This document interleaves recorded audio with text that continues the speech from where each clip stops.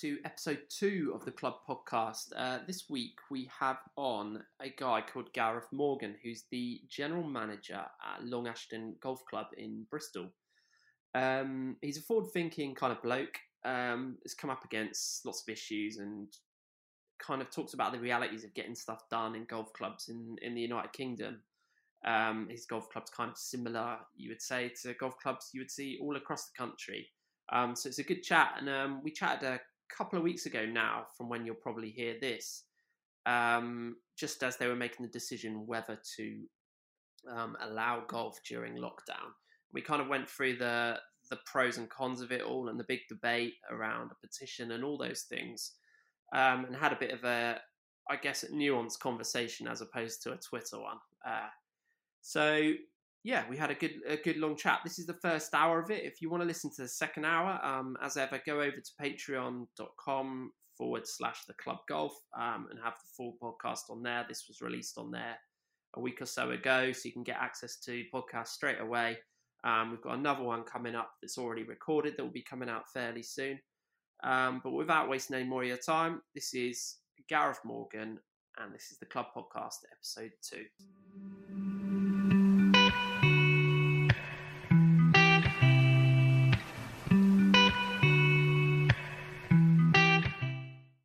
Hello, Gareth. How's it going? Yeah, it's good. You caught me at a good time. First day of 10 days out of the office for me today. So, some R&R time, as they call it in the military. And it feels like a bit of a war at the moment. So. 10 days out of the office after how long in? Well, I've been kind of catching up on some annual leave. So I've had a bit of time in August, a bit of time in September, and now a bit in October, because unfortunately, before that, it was pretty much last Christmas was the last time I had any time off, because I was due to have some in late March, sort of the last bit of my annual entitlement for last year, and then the world went mad, didn't it? And that wasn't possible. And then since there's never a good time in my job to take holiday, or in anyone's job in the golf club really, because we all run on such small teams usually. But you have to look after yourself at the end of the day, and you have to you have to make sure that you do recharge the batteries at times. I'm 15 years into this job now at a few clubs I've worked for, and I've learned sometimes the hard way really, that if you don't take care of yourself, you'll do a bad job anyway. So you'll get no thanks for it, and you won't do the job to the best of your ability. So I'm looking forward to the week off. Not that there's a great deal you can actually do sat here in Wales, because we're on regional lockdown, but just some time for yourself. I was going to ask you about that. So for people that don't know, Gareth, you're I don't know what your exact job title is, but general manager at Long Ashton Club in Bristol. That's correct? That's correct. You got it right. But you live in Wales. So how's that with all so there's different rules coming in everywhere. I mean, all over the country. I think everyone at the moment's kind of like, what are the rules here? But you're literally over 2 jurisdictions, I guess. Yeah, I've had an interesting journey through this whole coronavirus thing, because Wales and England have been very different, apart from when we were all just locked in for 5 weeks or whatever it was. So my primary sort of attention has always been on what the rules are in England, and then when they've regionalised it, I've been watching, what the regulations are and the new laws in relation to the southwest region. But obviously, I do have a life outside of the golf club, and then I'm always sort of keeping an eye on what happens. I'm sure your members in Wales, I'm sure your members don't think you've got a life outside the golf club. No, well, probably not. I think what happens generally in that sense in golf clubs is, particularly I find members that maybe come to the club during the week, so maybe sort of retired men and ladies, but it's because you're always there whenever they go to the golf club. They only see you as a golf club manager, or as a clubhouse manager or the chef or whatever it is that you do at the golf club, and they kind of just assume you're always there. But what happens over time is that they forget you're not one of them.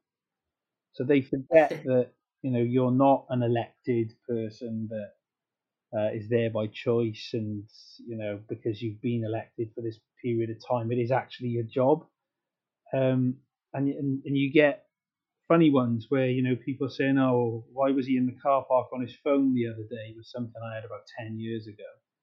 I'm thinking, what? You never take a personal call during your lunch hour, haha, lunch hour, um, Yeah, in your job, in your office, do you? But it just seems to be they kind of forget that it's your job and your career, but it's not a case of that you literally live there. You do have hours of work and contracts of employment and terms and conditions and everything else. Because like I say there, lunch hour. I think I've maybe the staff I've worked with might say different, but I think I've maybe taken 5 lunch hours in 15 years in this job. I tend to be wolfing down some pre-made meal whilst reading an email or something. yeah, And yeah. that goes for everyone who works in golf clubs. I'm not special in that case, because if you do go and try and have a break somewhere, and somebody wants to see you, they'll find you anyway. So Yeah, I was thinking that because, in like a bigger business than a golf club with more staff, if a manager leaves, there's normally an assistant manager to take over the reins while they're gone on holiday. yeah. What's the situation in a golf club? I mean, are you always on your phone, or what's the situation there? I've got to say I've been lucky enough to work for now 5 golf clubs. They've been very different. Almost every one of them has been very different in how they're set up. I have to say I'm lucky where I work now, even though the actual hours of the administration team are probably not perfect. It's a sort of legacy thing that the hours of work that my team work in the office, but they're very good at actually. I don't know if the word is coping, or it's probably a bit better than coping what they achieve. They do manage things. So where I work now at Long Ashton, I don't really have the sort of nervous energy in me of what on earth is going on at work when I do have a week off. I have to say the first couple of clubs I worked for, because of how they're set up, yeah, it was being off could actually be worse than being in sometimes, because you would always be absolutely dreading what you were going to go back to. But I have to say, the last couple of clubs I've worked for, the staff, the team of staff from top to bottom have been excellent. They've been very experienced, and they just take it in their stride, really. Unfortunately, no one's emptying my inbox while I'm off, and nobody is dealing with any of the stuff that's on my desk. But in terms of member engagement and making sure that member inquiries are dealt with, that sort of thing, I couldn't really ask for better than I've got now. But unfortunately, there are people that do my job that they are literally the only person in the office in some cases. Um, That's what I kind of that's what I kind of thought. And you kind of mentioned before about you've been at 5 different golf mm, clubs and they're all different, which is one thing that strikes me about golf clubs in the UK especially, but I don't know if it's like it globally. I'm sure it is to some extent, how the structure can be so different from golf clubs that are 3 miles apart from each yeah, other. There might be 3 golf courses in a few miles, and they're all totally managed totally different. yeah, And I'm not sure, in like I know you've got experience in football clubs and stuff at grassroots mm, level. Football clubs run the same pretty much, across the country. yeah. Whereas golf tend to be so different. Why do you think that is? I mean that's probably a podcast in itself, to be honest. But I mean, in some cases, I mean, I'm a member of a golf club that for the last couple of years has felt they could run without a manager, um, Hmm. which I find amazing. It's a city golf club in Wales's capital city. We've got, I think it's 400 playing members, which is about average for the area, in for the city of Cardiff. It's a very good golf course. We've got very good head greenkeeper and clubhouse staff there. The pro is, I'm sure the pro lives there, but for whatever reason they've decided that they can't afford a manager in recent years. I genuinely don't know how that club keeps going. Now they've got volunteers, to be fair, that put in an just an unspeakable number of hours every single week on behalf of the club, and they do what I describe as a remarkable job. But my problem with that setup is when the day comes that those volunteers, so I mean, you'd be embarrassed that I would mention him, but the treasurer of the club, the hours and hours and hours that guy puts into the golf club is absolutely unbelievable. But what he's now doing in doing that is creating a monster. Because when the Yeah, day comes that he quite rightly says, I've had enough, I've run myself into the ground, I can't do it anymore, I need a breather, that job is now enormous. And nobody's going to touch it with a barge pole. yeah, And that's a real shame because when you can't get good people to take on particularly treasurers roles and chairman's roles in golf clubs, it can actually have a really, really bad effect on the strategy of that club for 20 years to come. So I just hope that he's got as much stamina as he seems to have, and he can keep going and keep going, because he's not the only volunteer that puts in significant hours there. I must mention that, but he's an example. And there are other clubs, 4 or 5 miles away from where I'm a member, that have got very, very well set up um, staffing structure. In my opinion, having worked in that job where they've got a manager, they've got an assistant manager. One golf club's got a golf operations person who's got a desk overlooking the first tee. I mean, terrific. You'd love to have it as anyone doing yeah, my job. But I think maybe it all goes back to legacy of golf clubs historically. The treasurer's job and the old secretary manager, hate that title, but the old secretary manager job was almost about cutting costs and spending as little as possible in any area possible. Customer service wasn't really a great focus because golf clubs were full. They all had joining fees. They all had waiting lists. So there was yeah, almost, I think, a bit of an arrogance to the industry, certainly in the UK, of we kind of don't need to be any better than we are because look at the demand versus the supply. We know that's not been the case for a long time now. It was a thing. yeah, sure. I went to my first GCMA membership, so Golf Club Managers Association. For those who don't know, I was very sort of wet behind the ears. I think I'd been in the job 2 months. My first golf club, I was only 27. I'd been lucky to get the job at Rada Golf Club, which is, in my opinion, the best course in Cardiff. Um, and I went to this meeting, and there were a whole load of guys there that had done the job for quite a while, but they all seemed to. They were obviously a lot older than me, but that wasn't uncommon back then. They'd sort of spend most of the meeting talking with great sort of pride on having saved £300 for their annual insurance premium, and they'd cut this cost and they'd cut that cost. And I'd come from a different background. I was more interested in how to get the income higher in these places. I sort of looked at it and thought, my God, the way these places are run and structured at the time, this is 15 years ago, I thought, you could definitely fill your coffers a little bit more. So then maybe not be so obsessed with just pinching pennies all the time.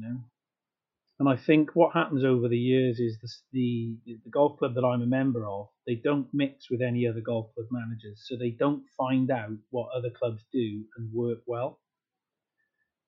Whereas there are other golf clubs, and I think it must be 5-6 years since I've missed a GCMA regional meeting, where they engage with their fellow golf club managers. They discuss things. We've got WhatsApp groups that go on now, and We've had Zoom meeting after Zoom meeting, and you kind of What? find out this is how it's structured over there. And then over time, I think they may get a little more similar in that sense to what they are, because in the past, I think every job description was almost created in a vacuum, and what suited that particular club. And the final point I'd make on it is I've certainly experienced it coming into jobs, and also I know when I've left jobs, they kind of look for when you're leaving, they kind of look for so in my case, the anti Gareth. So I know for a fact that two golf clubs I've worked for, when they've interviewed for my successor, when I've given my notice and moved on, it's come up in their meetings as to whether they're a tidy desk person. Because I am not a tidy desk person. My desk often looks like I've been burgled. So Why does that matter? it in terms of doing my job, it doesn't matter in any way. But these are the quirky little things that go on, and so it does become important. I mean, for another example, and dress code in golf is big at the moment, but Oh, we'll get on to yeah, I'm sure. I haven't worn a tie to work now for, I believe, 6 years. It's a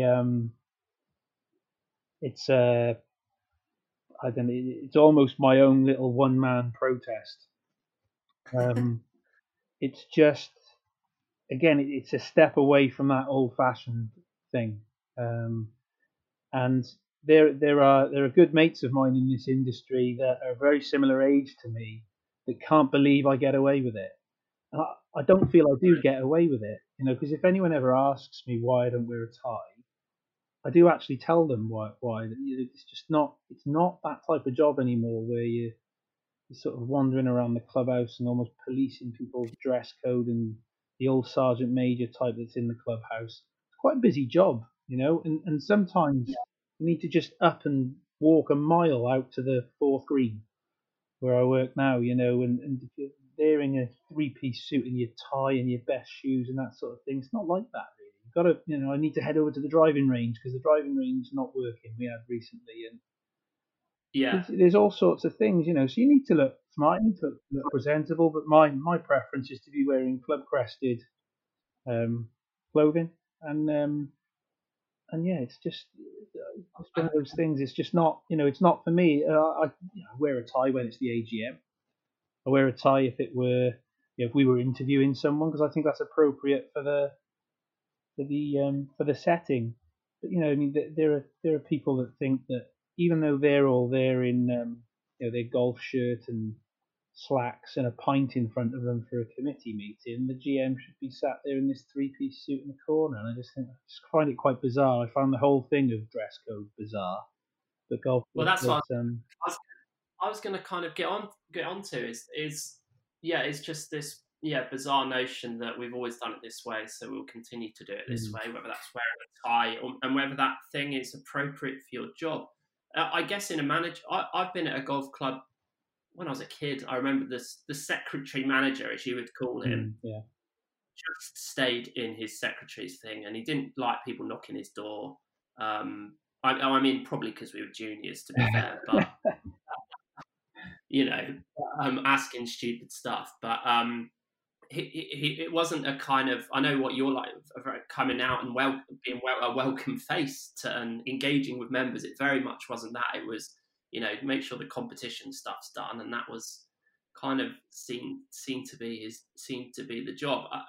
I was going to ask you while you were talking, what percentage of golf clubs would you say, I guess, are the ones that kind of engage with, GCMA or other things and with other golf managers to work out what's going well in other places? And what percentage would you say are the ones that are kind of like hermits in their own golf club and stay as they are? Well, I'm lucky to be elected onto the board of the GCMA back in June, and what I would say is I've learned a lot about this topic since then, and it seems to be quite a regional thing, because I'm Okay. actually the director who's got responsibility for membership now, obviously in conjunction with the head office staff, that sort of thing. But each director has an area of the business we look at, and one of the things I've done is I've held Zoom meetings with the regional committees of, I believe it's 13 of the 16 regions that we've held with so far, just to get their feedback and to make sure they understand what their membership position actually is as a region. And it is a little bit up and down. So proprietary golf clubs don't tend to engage at the moment that much with GCMA. There are exceptions. There's a couple in the southwest that are very active members, and they bring a hell of a lot to the group that we can all learn from. Um, but if I could use Wales as an example, I think there's 100, 140, 150 golf courses in Wales. We've got 42 golf clubs where we've got a GCMA member at the moment. Now that simply has to improve, and it's something that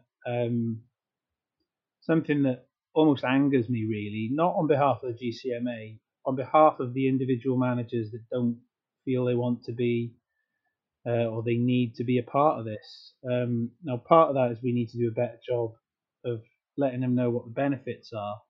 But honestly, I cannot tell you the benefit I have had from being a member of the GCMA for 15 years. It's been, at one point I had a difficult time in my career where I was having some drama with a club I was working for. I actually think they kept me from going over the edge mentally. The guys in my GCMA region, they were terrific. There wasn't a day the telephone wouldn't ring from one of them at a time where, frankly, I probably didn't want to speak to anybody. But Yeah. that's what happens, isn't it, when you start to plummet into those depths? And I've tried to pay that back as over the years when I see other people struggling then as well. But I imagine, and I think we've talked about this before, but I'd imagine it's can be a lonely job as you're doing a job that's you're the only person at a golf club doing that job, and then I guess you very much relate to other managers who have either similar issues or similar concerns from members yeah, or similar things people are saying. massively. And if you just kind of kept to yourself, you wouldn't know that it's a similar problem or it's a normal thing. Would you say? No, you wouldn't. And some people tell me I shouldn't speak so openly about the bad days in my career. But I think that the reason I do that more than anything is that I know that when you are in those sort of dark days, and thankfully they didn't last very long for me. I've been very lucky over the 15 years, but I think you're not likely to go and ask for help. If people know that this is something I struggled with at some point, maybe they'll just be brave enough to drop me a text and say, look, I'm struggling a bit. I know you went through a period yourself. Fancy a chat, or any advice or something like that, because otherwise it can feel a very lonely place because you don't want to put upon other people. You don't want to. You almost feel like a bit of shame. I mean, Yeah, I've sat in a GCMA meeting where some old guy in the meeting actually said, "Oh well, good managers, this doesn't happen to." And I just looked at him and thought, "You haven't got a clue, mate, not a clue." yeah, yeah. And Yeah, but, so I tried to pay that back now because I hope it never gets to that in my career again. I certainly wouldn't wish it on people, but you know, unfortunately, what tends to happen, especially with men, sorry guys, but yeah, with men, is that we're less likely to talk to anyone when this is going on, and the worse it gets, the less likely we are to answer the phone or reach out to someone, and it can just become a spiral. And like I say, there are people in the GCMA Welsh region that I'll never forget how good they were to me during that time, and I don't think I'd still be a golf club manager without them either, because it was definitely wanting to stay involved with those guys was part of my decision to take the plunge again 4 years ago. so you're talking. It sounds like you're talking from a professional point of view, where you might have struggles, but also maybe a mental health point of view. Would you say? It was definitely the mental health side, the professional side of it. It is what it is. Clubs sometimes want to go in a different direction, and they want to restructure, and they want to do this. And granted, well, more often than not, unfortunately, in the golf industry, they go about it in a very inappropriate and frankly unacceptable way. But the professional side is one thing, but with that, comes my God, how am I going to pay my mortgage? How am I going to look after my family? Your whole self worth is when you put so much into your job. When something like that happens to you, it's it can be, it almost puts everything that you are on the line and makes you question it and that sort of thing. And these guys, sometimes it was just a phone call and ask if there was any update. But if they hadn't called, apart from my parents and my wife, I probably wouldn't have spoken to anyone for 4 or 5 months maybe while it was all going on. And I mean that's enough to send anyone over the edge, I think, because people will know better than ever at the moment from experiencing lockdowns.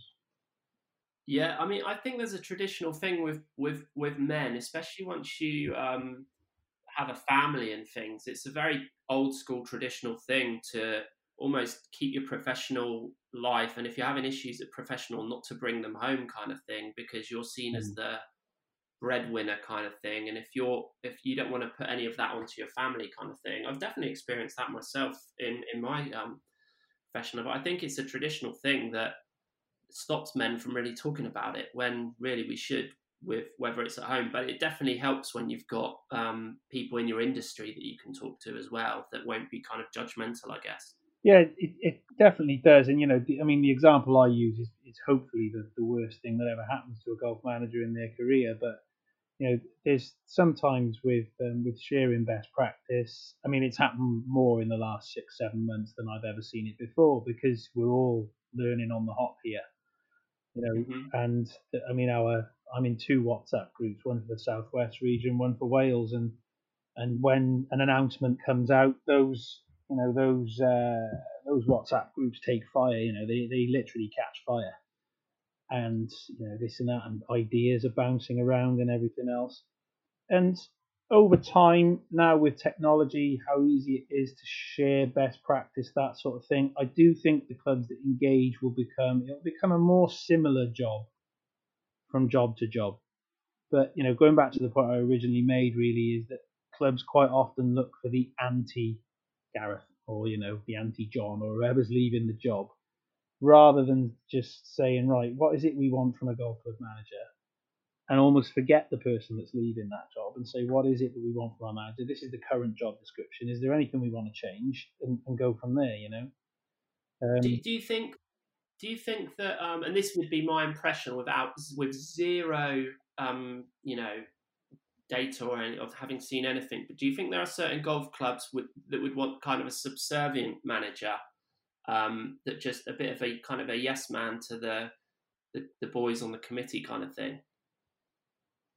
I could only speculate, because, as you can probably tell, I wouldn't get that job. But maybe. Certainly, I think we could probably all name some, very famous golf clubs where, to be honest, being seen in and around the golf club in a very smart suit and a tie would definitely be a necessary part of the job. That's not me saying that you should never wear a tie to work, what I said earlier, but when you are working in these sort of busy city golf clubs with 600-700 playing members, paying a decent whack to be members, but they're not paying through the nose to be members. Some of these clubs where it's £5,000 joining fee before you've even hit a ball, that sort of thing. It's I've never worked in one of those. Sometimes, yeah, but what I would say is any golf club manager that's done the job, I would hope, would sniff that out during the interview process and probably wouldn't progress any further. Because if you're anything like me or most of the guys I deal with in GCMA circles, you actually wouldn't be very good in the eyes of that golf club, because you've got expertise that frankly those guys have rarely got. You've got experience. You've failed in things that will not happen or will not go well. Sorry, and if the committee or the chairman or whoever it is not receptive to what you're telling them, you're going to get frustrated in your own job. They're not going to rate you in the job that you're doing, and that only ends one way, really. It's like the old football manager thing, isn't it? Like Manchester United, I'm a huge Man United fan, and I love Jose Mourinho because I have a football coaching background myself. Yeah. But that was never ever the right match, ever. It was never going to work. But Mourinho. Yeah, Mourinho for United, because the type of football Mourinho plays and the way he is when he doesn't get his own way, that was never ever going to fit in Manchester United. So it is important that you get the right type of person. I mean, when I left my first golf club manager's job, I actually said to them at the time, because there'd been some changes in and around how the committee was operating. I said, look, I leave this meeting now.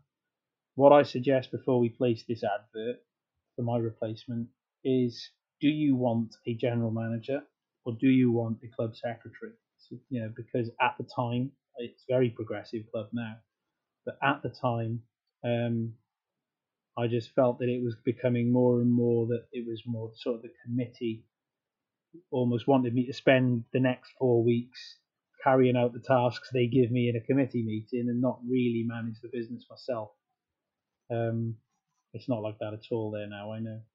But I'm sure you're going to say this is different in every job as well. And I'm sure you would have experience or know about, and you kind of mentioned it earlier with a golf club without a manager. But how many times do you kind of? I know you've mentioned before that you have a good committee at where you are now. Let's say that. But I wouldn't. I genuinely wouldn't. I'd find different ways to say they weren't. But no, they've been great. I've been there 18 months. They from my perspective as the golf club manager, when you ask them for policy decisions, you'll get it, even if you don't agree with what the policy is. But that's fine.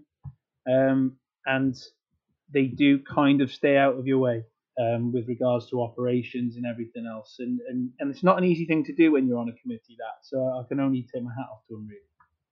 Yeah, what I was going to say is, how many times have you encountered it where you've completely or you or other managers are just completely banging their head against the wall because there's just absolute irrational decisions coming from a committee and you're having to kind of enact them or fight them or whatever, like in that sense? I've only had one job where it's been like that, to be honest. There's always decisions that get passed by committee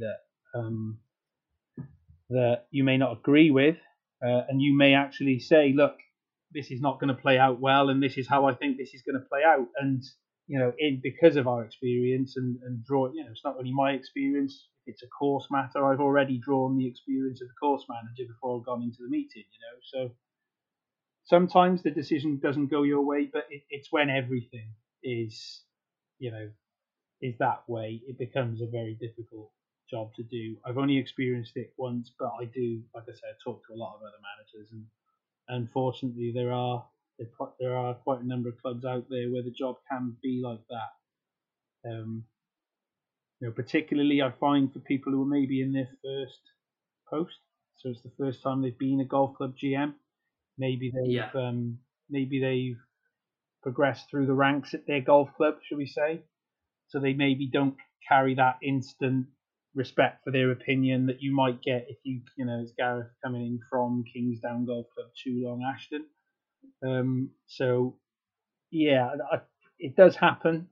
I hope over time as the golf club managers profession, we are now people who are coming into this as a profession, not somebody who has taken their last job before retirement, which was the norm. I hope over time the clubs will keep progressing and keep trusting their managers to do the job. That doesn't mean you have to just be blindly trusted, but you would hope that their recruitment process would mean that the first thing I always say to anyone who ever asks me, we're looking for a golf club manager, what should we look for? My answer is always, well, number one, try and find someone who's done it before. And that's not a catch-all. Doesn't mean you have to. I mean, I got a job once where I hadn't done it before, but Yeah. if you can find someone who's done it before and then find someone who's done it well before, you're halfway there, really. Just purely because when I started all those years ago now, 27 years old, I promise you, my induction was: here's the keys, here's your assistant, here's a walk around the clubhouse, all the best. And they didn't even know how many members they had at the time. And this was considered one of the premier golf courses in South Wales. I like to think all of the industry has progressed a lot since then. But there are still some outliers, I think, where it's still the old-fashioned 18-man committee, and what the committee says is gospel, and the manager just carries out the instructions throughout the month until the next 4-hour meeting comes along. They're still out there, they still exist. Yeah, it brings me on kind of nicely to. We put a tweet out the other day. Someone sent me a message from a committee. I don't know if you've seen it. A message from a committee about Tyrrell Hatton's hoodie, and just to re-emphasise that hoodies are not allowed at this golf club, comparing them to ripped jeans or something. And they put that out, and a friend of mine, who's a caddy actually, but he talked about his a friend of his who was chairman of a golf club, and they were talking about the sock length or something in a committee meeting, and his friend was a chairman. And he just said, "This is the text I've got." He said, "Stop! This is a £500,000 a year business. We do not deal with things like this," which is good from a chairman. You think it's like talking about things that are a bit silly when it is a as you would know, there's more important things than the length of people's socks. But how have you seen the kind of dress code evolve, and where do you see it kind of going from your point of view, and how do those decisions get passed? Right. My first experience of dress codes would have been when I started playing golf, 8 or 9 years old, at St Mellon's Golf Club. And it was the old-fashioned. I had an interview, 8-year-old kid interview, with a panel of about 8 guys in their club blazers. Sorry, you had an interview when you were 8? I tell you, it was intimidating stuff. Now, thankfully, my dad has been a golf club member all his life. He's an ex-club champion at 2 clubs. He knows the crack, so he prepared me for this interview, and so it was but I still remember it to this day. So I mean, that says enough about it. But back then it was extremely strict. I mean, there was rules for everything. There still are in some clubs, but I like to think that is slightly easier. But but then wind the clock on a little bit to 15 years ago. Jeans were not allowed in any clubhouse in any golf course in Cardiff back then. 15 years on, I believe, at last count, because I keep an eye on this stuff, I think there's only 2 of the 8 that don't allow jeans in clubhouse anymore. So it is getting there slowly, and that again is, I think, the most difficult one would have been being the first to do it, because I was in the club that tried to, and we passed it on a Tuesday night in a committee meeting, and by Friday we had a petition in for an EGM to block it. So they reversed and didn't do it. That club now does allow jeans in their clubhouse. Fine.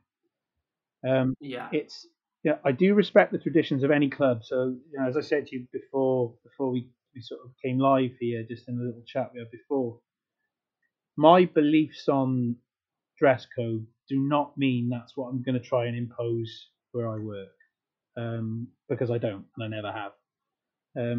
Especially where I work now. But, and there's a big but, I find the whole thing ridiculous in golf in general. Absolutely ridiculous. And I have these debates with members all the time. And there are always debates, there are always discussions, and we usually leave the discussion saying we'll just agree to disagree. But Mm-hmm. they don't then see me the following day trying to permit, whatever it is they don't like. But there's some outlier ones there, and some ones I remember.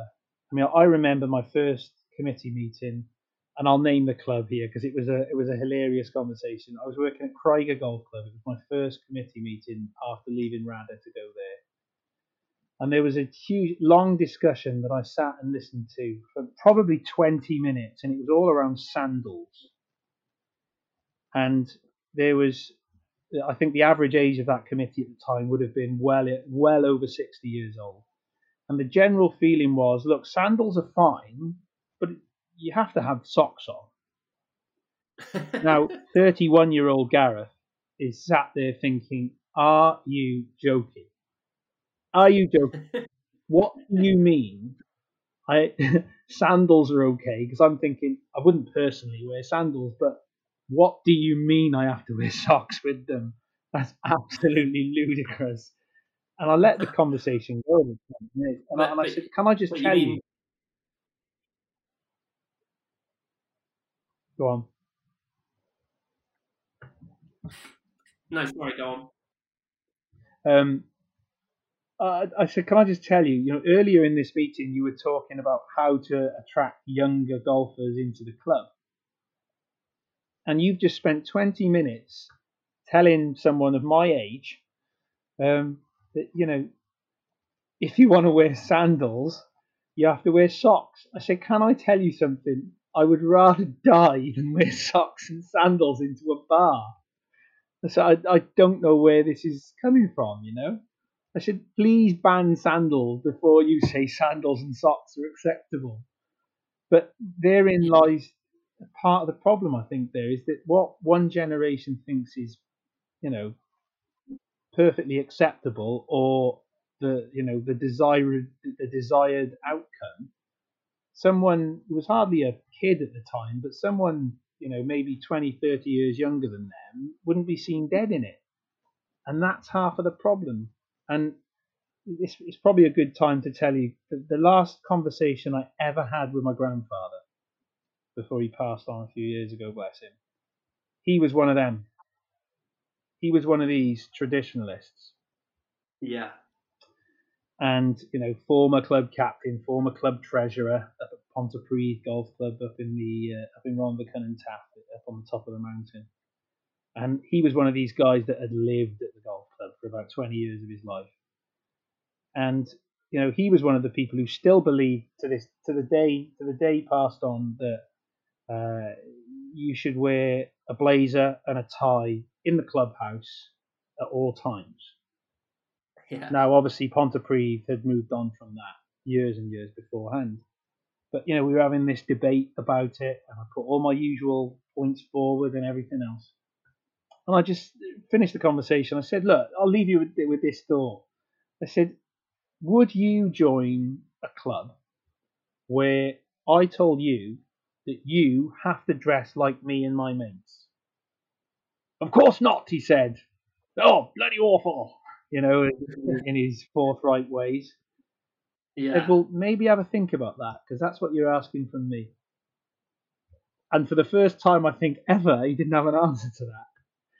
And I repeat that point frequently to people now when they, these sort of £7.99 chinos that someone's picked up in, maybe a charity shop or Peacocks or wherever it is, fine. But that chap over there in his £120 jeans are not acceptable. It's I don't understand it. I just, if someone could give me some logic to it, I might yeah. I might be able to swallow it a bit more actually.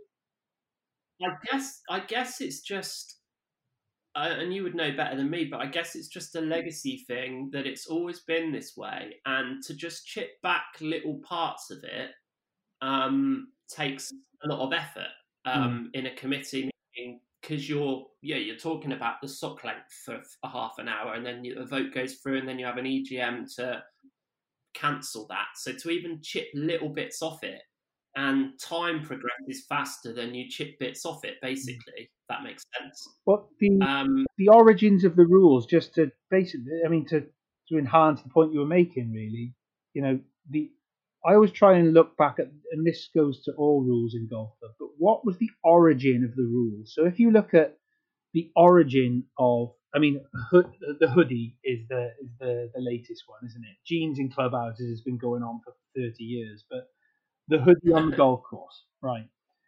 The origin of not allowing hoodies on the golf course, if you wind that back 20, 25, 30 years, who wore hoodies 30 years ago? I was going to say, is it a class thing? It would have been, but it would also, I would inadvertently, I would say it's probably a class thing. But the hoodie 25, 30 years ago was predominantly the sort of working garment of the working man that would, maybe the painter decorator. And Builder up. what would that painter decorator have on the bottom half of their body? Probably jeans. Yeah. That's not the case anymore, is it? Now you still find painter decorators in hoodies, fine, but there are. I mean, you wouldn't know this because you can't see me, but I'm sat here in a hoodie now, and when I'm not in work, I would say 80% of the sort of tops that I have hoods on them. I think I'm 95%. So it just seemed when sporting clothing has sort of evolved the way it has. I'm surprised it's taken this long, really, because what is so offensive about that hood? Yeah, It's strange. I think there isn't anything, and like you say, the logic fails. Like with your late grandfather, the logic does fail, but that doesn't mean it gets through committee meetings. As we know, in all walks of life, things can be logical, but they don't actually happen, or people don't want them or vote them through. As we can, yeah, in all walks of life. But yeah, it just seems to me that the sporting clothing. I do think that. Have you seen it happen that with Adidas bringing out a hoodie or Nike bringing out the collarless tops? Do you think that helps push things through in golf clubs,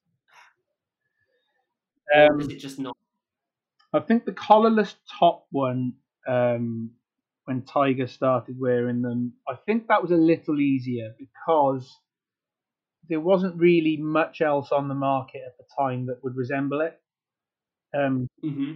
I can imagine a committee of, well, in my case, 8, sitting there now deliberating over hoodies. The problem is, once you say you're allowed to wear tops with hoods on them, you will get the people that go out and buy the, Tyrrell Hatton's top from last week, and though that's fine.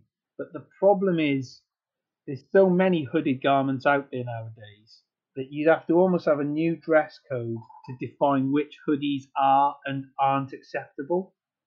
Um, because again, most sports clubs have got hoodies, haven't they? I mean, the football club I've had involvement in for the last few years, we've got brand football club branded things with hoods, and they've got sponsors across the front and everything like that. And you know, even I don't think that looks great on a golf course. Such and such meat packing factory across the front of your top. And I think, but just to take the point back to the origin of your question, really, what committees do in these discussions is they don't actually sit and have the conversation that you and I are having now and look logically at it. For them, and I totally get this, it's more a case of how's this going to go down if we pass this? That's what it is. Yeah, That's the bit that makes people. It's not the committee or the committees that sit over a 10-year period are not to blame for the lack of progression in terms of dress code change. You almost do have to chip away slowly at it as a committee, because if you try anything too radical, it can consume your life. I promise you, it can consume your life.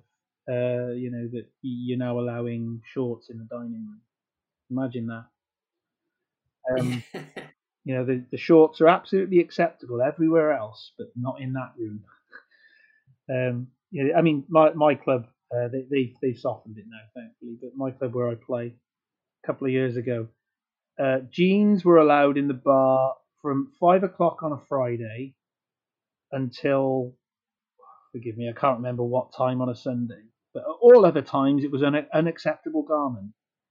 What is that? Yeah. That's a committee stopping at a halfway house, not wanting to offend the midweek retired members who don't want to wear jeans. And I wonder that, when people hear, oh, we're going to allow jeans in the clubhouse, I don't have the answer to this, but do they think we're telling them they have to wear jeans in the clubhouse? This is always my thing with dress code is, and from what I've seen in golf clubs that aren't run by committees, whether they're run privately or it's generally privately, and they've just done away with a dress code, or it's kind of an unspoken thing. It's not on the website or what have you. Yeah. Everyone wears golf clothes. Yeah. 99% of people wear golf clothes because they're going to play golf. They wear golf clothes. There might be the odd one that would be, slightly off a traditional dress code in whatever it might be. They might be, I don't know what it might be, but people they might have their shirt untucked or something. Oh, yeah. God forbid. But God forbid, yeah, exactly. Yeah. Which obviously that in America, everyone wears their shirt untucked. It's hot, and over here, it's that you'll see the secretary rushing out of his office to the first tee. But yeah, it's that's the thing, that the fear. It seems there's a fear that, and every time I put this on Twitter, and I know Twitter is not the best place for any kind of debate or thing, as you well know, but it's this fear that we're going to somehow have, criminal members running around, hacking up the bunkers, leaving pitch marks everywhere. Everyone's going to be wearing hoodies. Everyone's going to be wearing football boots on the greens or something. And it's like, that just doesn't happen, because there's lots of golf clubs that have the private golf clubs, and it just doesn't happen. People just wear golf clothes. Yeah. So, but once again, in the large majority of golf clubs like that, as you would know, they're run with a committee or with a manager, and to get that change through, I think you mentioned it before. There's a fear of a vocal minority in that golf club of members. Yeah. Would you say that? Correct? Yeah, and I think you've hit on something as well. Yes, the vocal minority. Not just in golf. I think that's in most organizations. I think that's the case. The vocal minority will almost sort of scare committees, because they're volunteers as well. Sometimes I hear it. I haven't signed up for this nonsense. And but I think the point is what you find in committees, and I try and steer them away from doing this in anything, dress code or otherwise, is there'll be a radical proposal this side, and then either keep the status quo or far less radical proposal on the other side, and they settle for something in the middle, and it almost pleases nobody. So do we ban jeans, or do we not ban jeans? Decision, Long Ashton. I tease members about this rule all the time. So decision, Long Ashton. All other colours of jeans are acceptable, but not blue. I mean, that's terrific, isn't it? That is fantastic. My favourite ever one for just agreeing to meet in the middle at a pointless thing. A golf club I used to work for, it wasn't while I worked there. They had two rooms, a bar and a snooker room. And the debate was, the snooker room's not getting used anymore. Should we knock the wall through and make it one room? So There was a camp in the club that said, no, let's keep it at 2 rooms. There was a camp in the club that said, knock it through and make it one big room. And neither room were terribly big, so it could have done with being knocked through. Yeah. Decision, knock half the wall down. I promise you. I promise you. And it was like that for several years. And towards the end of my time there, we knocked the rest of it through and made it one big room. But I mean, that's my favourite one. Do we knock the wall down or do we leave it up? Decision, knock half the wall down. Unbelievable. Well, maybe the tip here for people that want to do away with dress code in their golf club is to go with such an extreme proposal. Maybe that everyone has to play golf naked, and then Yeah. and then they'll meet in the middle, and it's just well, just don't play naked. You've got to wear some clothes, but we'll do away with our dress code. Yeah, I do wonder sometimes, because that's the crazy thing about golf, though, isn't it? Is that there are some pretty out there clothing that actually does comply with golf dress codes in general. Yeah. So some unbelievable stuff. Frankly, some stuff that looks terrible, but that's okay. But your Armani jeans are not, because they're blue. I mean, it's very strange, very strange. Well, from what it's like, I'd be a radical. I'd be known as a radical in a golf club wanting the dress. I would just say I don't see how a golf club is any different to a restaurant, a pub, any other place where you can trust your patrons to dress themselves. Hmm. And when I'm on a golf course, it really does not. I would not wear some of those loudmouth trousers or hats that people wear.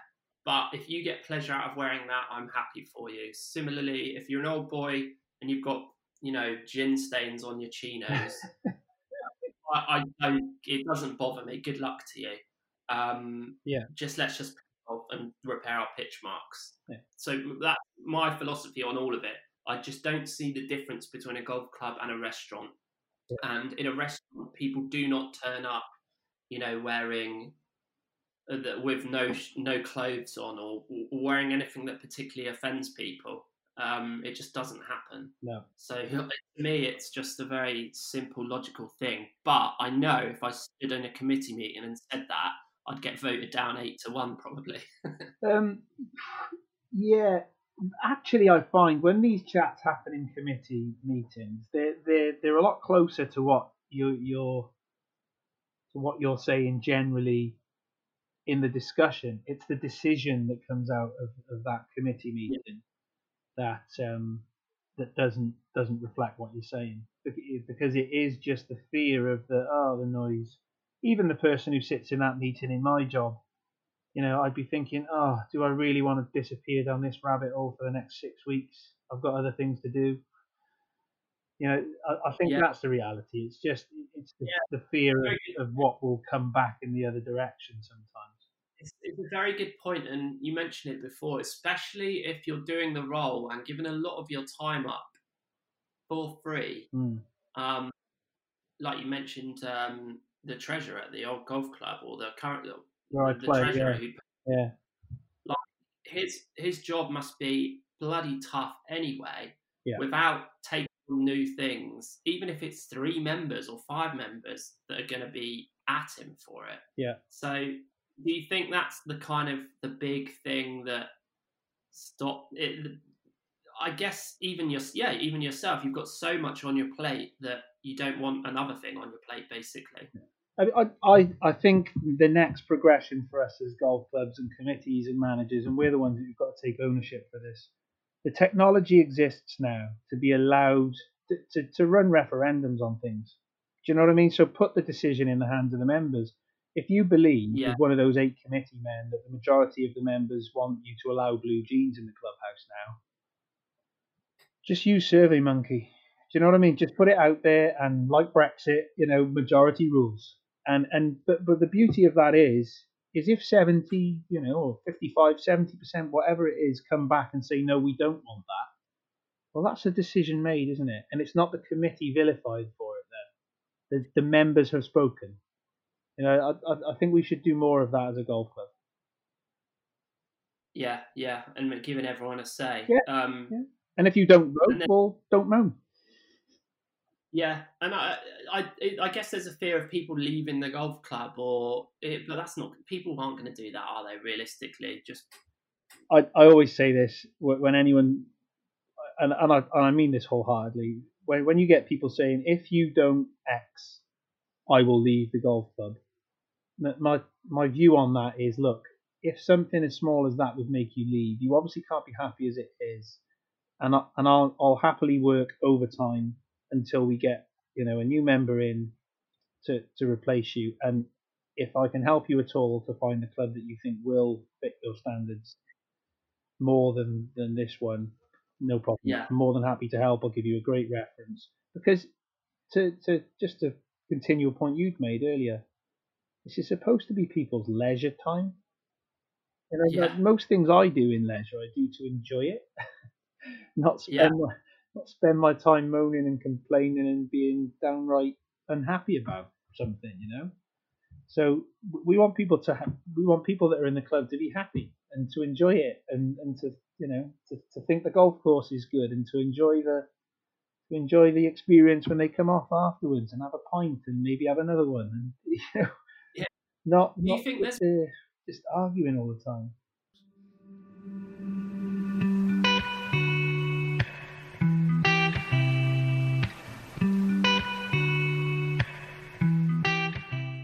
Hello there. Hopefully, you enjoyed that conversation.